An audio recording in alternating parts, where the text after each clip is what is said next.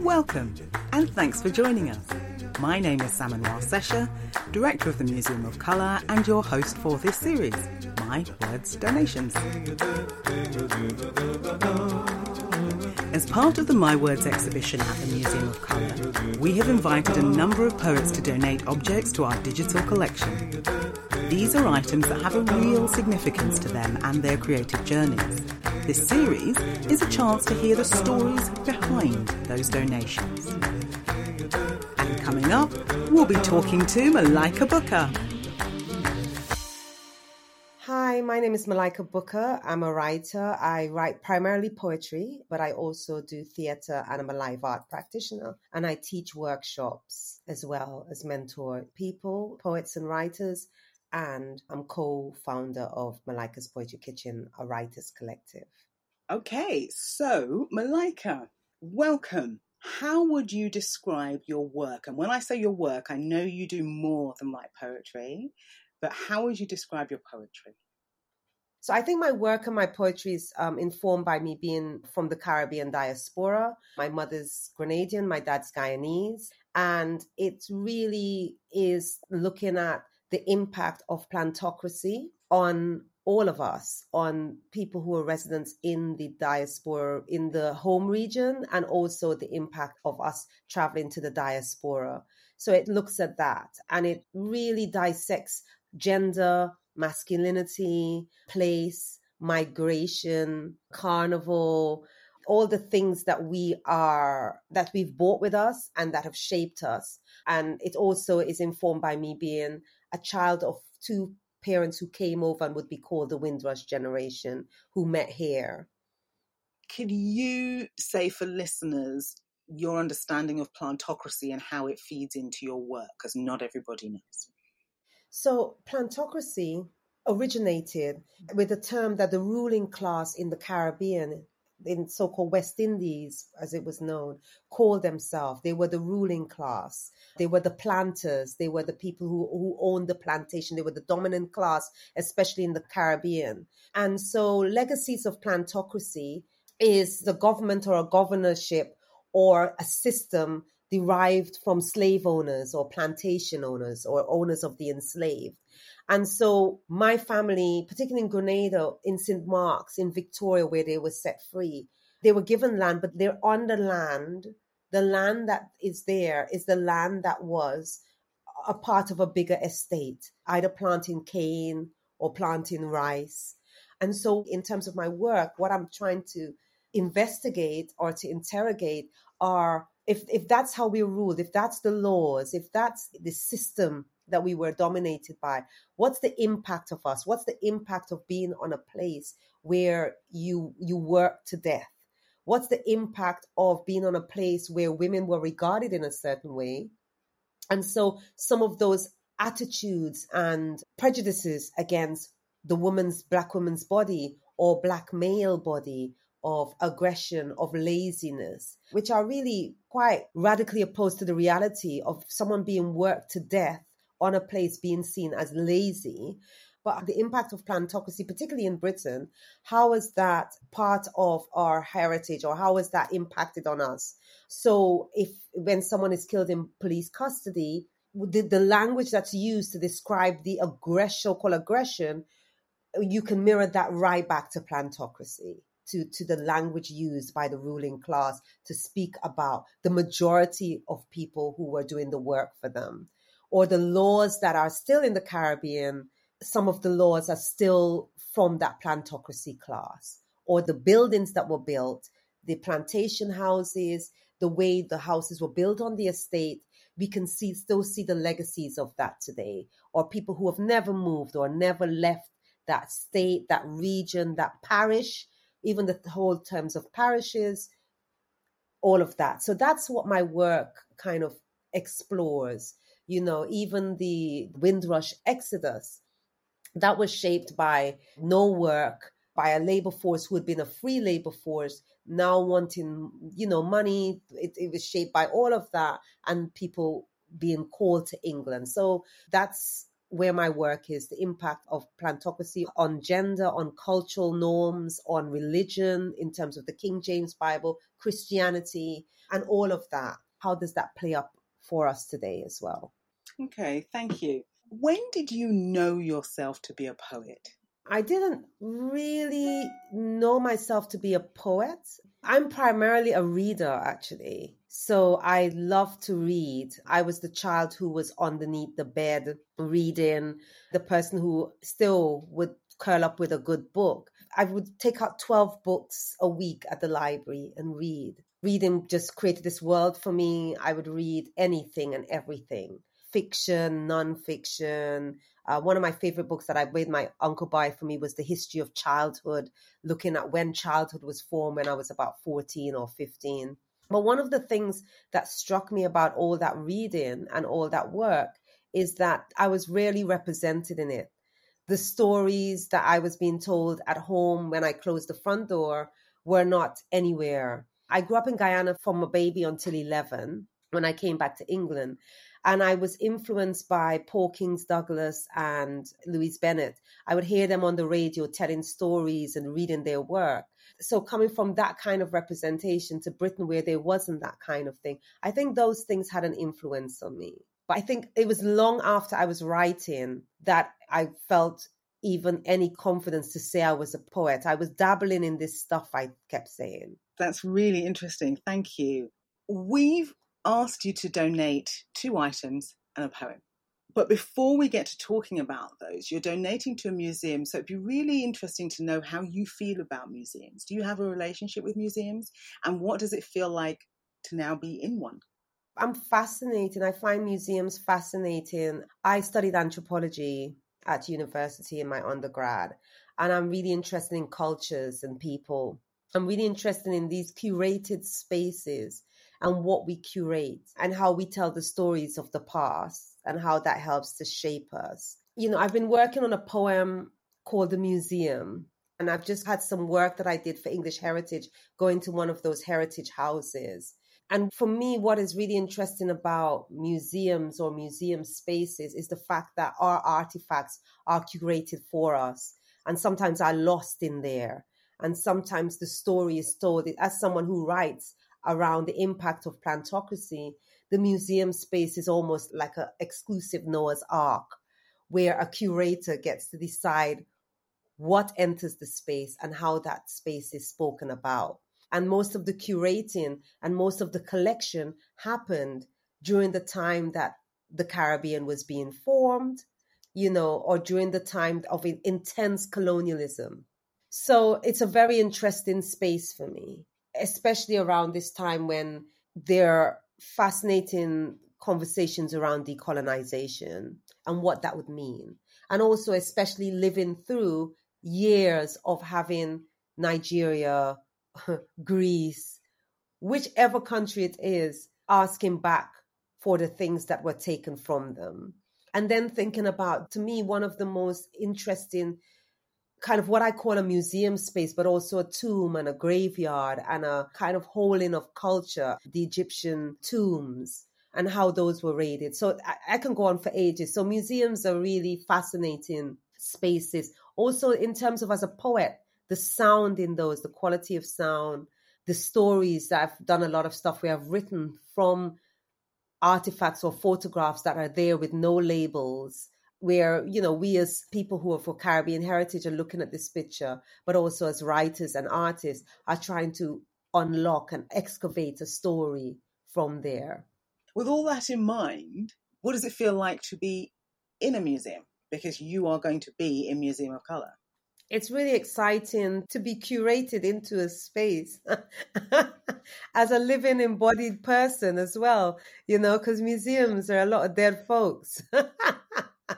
So yeah, it's really, really fascinating. And also with the cohort and with the people, peer group that I'm going to be with, it's quite a privilege. It says something to be interrogated about where I am in my writing and what I'm doing as a writer who writes culture. Yeah, it's very, very exciting. Exciting. Yeah, we're excited. We're absolutely excited because future generations will know you. And it's exciting to be on this journey with you all. There's something I always think about, and I think writers think about or artists think about in terms of legacy, because a lot of the legacy, especially when you grew up in the Caribbean, my mother's generation, my grandmother's generation, there was a gap in terms of legacy because there was no education of where people were from. So it was really the folk tales and the rituals that continued that told you who you were. And so it's really profoundly overwhelming and emotional that I'm trying to curate and write legacy and write ourselves into for future generations, and then that I'm going to be in the museum as well, and also that we are curating our own legacy. That's really exciting. Yeah, absolutely. And telling your own stories. I suppose one of the things about building the museum in the way that we are doing it is inviting the artists to talk about themselves and who they are and what they do and why they do what they do, and stories from those journeys, attached to your donations and so forth. And also some of the people who have informed you. Louise Bennett has come up more than once, and that is wonderful. And they also then get to be part of this continuing story, which is exciting. So let's look at your first donation. What is it? What does it mean to you? And why do you want to share it? So my first donation is a conch shell. And I came to England at 11 and grew up with my aunt. And my aunt always had a conch shell in her bedroom. And what she said about that conch shell is that anytime she felt homesick, she would put it to her ear so she could hear the sea. And then when I went to Grenada, I understood totally what she was talking about. The sea is everywhere. It's this island, so you can't get away from the sound of the sea. Actually, when you leave, it's like a deafening silence, right? And so growing up with that all your life and then living in Brixton, it's something different. But as I have written, I feel like our whole legacy is shaped by that middle passage in the sea. And that notion of home that she's talking to from Grenada is the notion of a bigger exodus. And so that shell, this is not the same shell, but I remember thinking, where has that shell gone? And asking a friend when she went to Turk and Caicos in Jamaica to please bring me back one of those so that I could have it on my bookshelf and on my desk to understand that the sea shapes us. The sea shaped especially the diasporic community. I'm a living descendant of someone who survived, a survivor who survived the Middle Passage, and generations who survived the terrorism on the plantation. I'm living proof of that. And there's something about the shape of that shell that also reminds me of the woman's private part, that reminds me of something that gives life, that gives birth, and about the women, the ferocity of the women that I come from and the women that I give voice to in my writing, the feistiness of this, the tallowaness of them, the braggadocious way of them, and the complicated histories that we have. So I think that's why, the shell, as I was looking at it, I thought it's become bigger than what my aunt's saying. It so looms over everything I do. So that's why I brought that in. Beautiful. Thank you. I love the tallowaness of us. So let's talk about your second donation. What is it? What does it mean to you? And why do you want to share it? So my second donation is a kind of worn out family picture of me in Harry Jacobs' studio in Brixton. So my mom and dad met and they married, and then they decided that because of the racism in the 70s, I was born in 1970, they decided they did not want to bring a child up in Britain. They did not want a child to be subjected to that kind of racism. And so they went to Guyana. My mom's Grenadian, but they went to Guyana, which is my dad's home place. And also my dad wanted to use his education back in that space and bring that back to Guyana. And so that's me as a little girl just before I traveled. And so it's really hilarious to me that I'm in there with a little flower pot and that I came back to Brixton again and lived in Brixton until at least 6 years ago. So it just represents that journey and that picture placing me in an era that I interrogate and write about, but an era that shaped me and that shaped so much people who make up the Caribbean British. But also, whenever people talk about or look at gathering artifacts from the Windrush generation, the first thing they look at is the pictures from this studio. Harry Jacobs is a photographer. When people came over, they wanted to send pictures to their relatives. And so he had a studio, and literally every one of my mother's friends' house that you went into, or most of my mom's family's homes in the Caribbean have a picture from Harry Jacobs. It says Harry Jacobs Studio at the bottom. And it had different things. It had different props as well that people took those pictures with. So people would go there to take those pictures. So those pictures coin an era. You know, you would see someone standing next to the basket, or my pictures, me sitting in a wicker chair. And he had like a vase or basket with flowers, or you'd see it's the same props redone in different ways. But you would see people who had done their marriages went there to get their pictures taken. And as my parents did as well, we've got this baby, you know, so we want this picture to be taken of this baby so that it can be sent to the grandparents in Guyana and Grenada, and also so that it can be put up in our house. It's kind of like really on a brown cardboard with the name of his studio. But I'm telling you, I think literally, and I don't know if it's a South London thing because our family were all in Brixton. I remember an artist called Barbie Ashante had an exhibition of Harry Jacobs kind of pictures. And that's when I realized that these pictures that my mom had of our wedding, of my aunts, just captured the era, the fashion, the people very well. Brilliant. Thank you. That's wonderful. So, Malika, your third donation is a poem. Yes. So my third donation is a poem called My Mother's Blues, and it's published in a collection called Pepper Seed. And I'm donating it because, well, for several reasons, really. One, it was one of the hardest poems to write. I work with Kwame Dawes, who's my editor, and I worked with Jeremy Poynting of People Tree Press.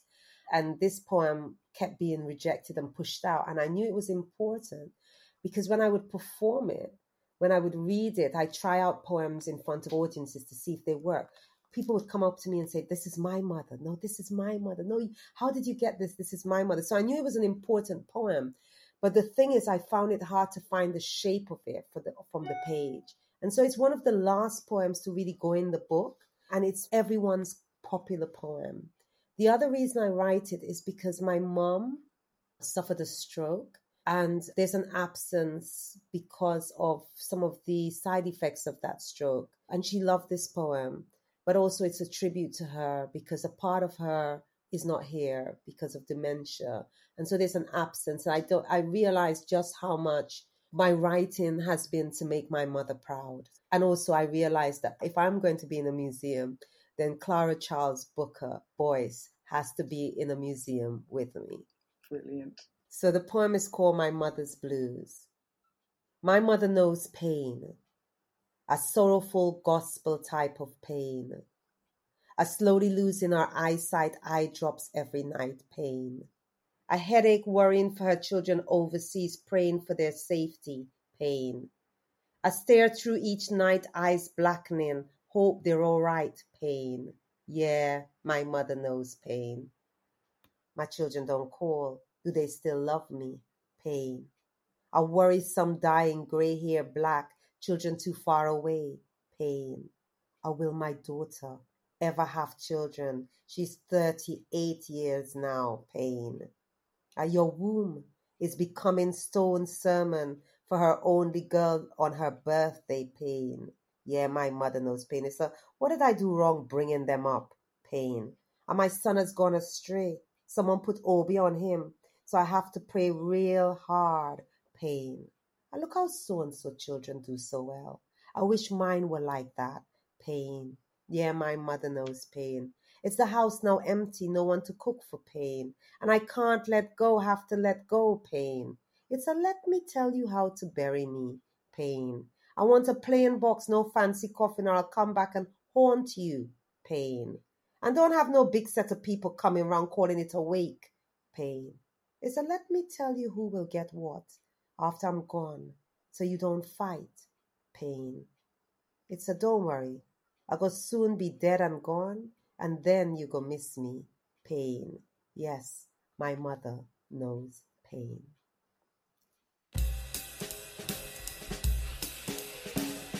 Thank you to Malika Booker for being part of our exhibition and donating to the Museum of Colour.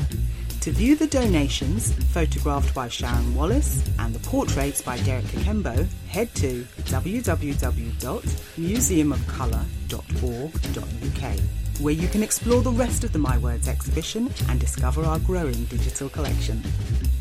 My Words Donations is presented by me, Salman Warsesha, and is produced by Stella Sabin for the Museum of Colour. Further episodes of this series are available across all podcast platforms, where you can also listen to our previous project, Respect Due. The music you have heard in this series is by the fabulous Randolph Matthews. You can listen to more of his work at www.randolphmatthews.com. My Words is supported by the National Lottery Heritage Fund, Arts Council England and the Foyle Foundation. Museum of Colour is incubated at People's Palace Projects, based at Queen Mary University, London. Thank you for listening.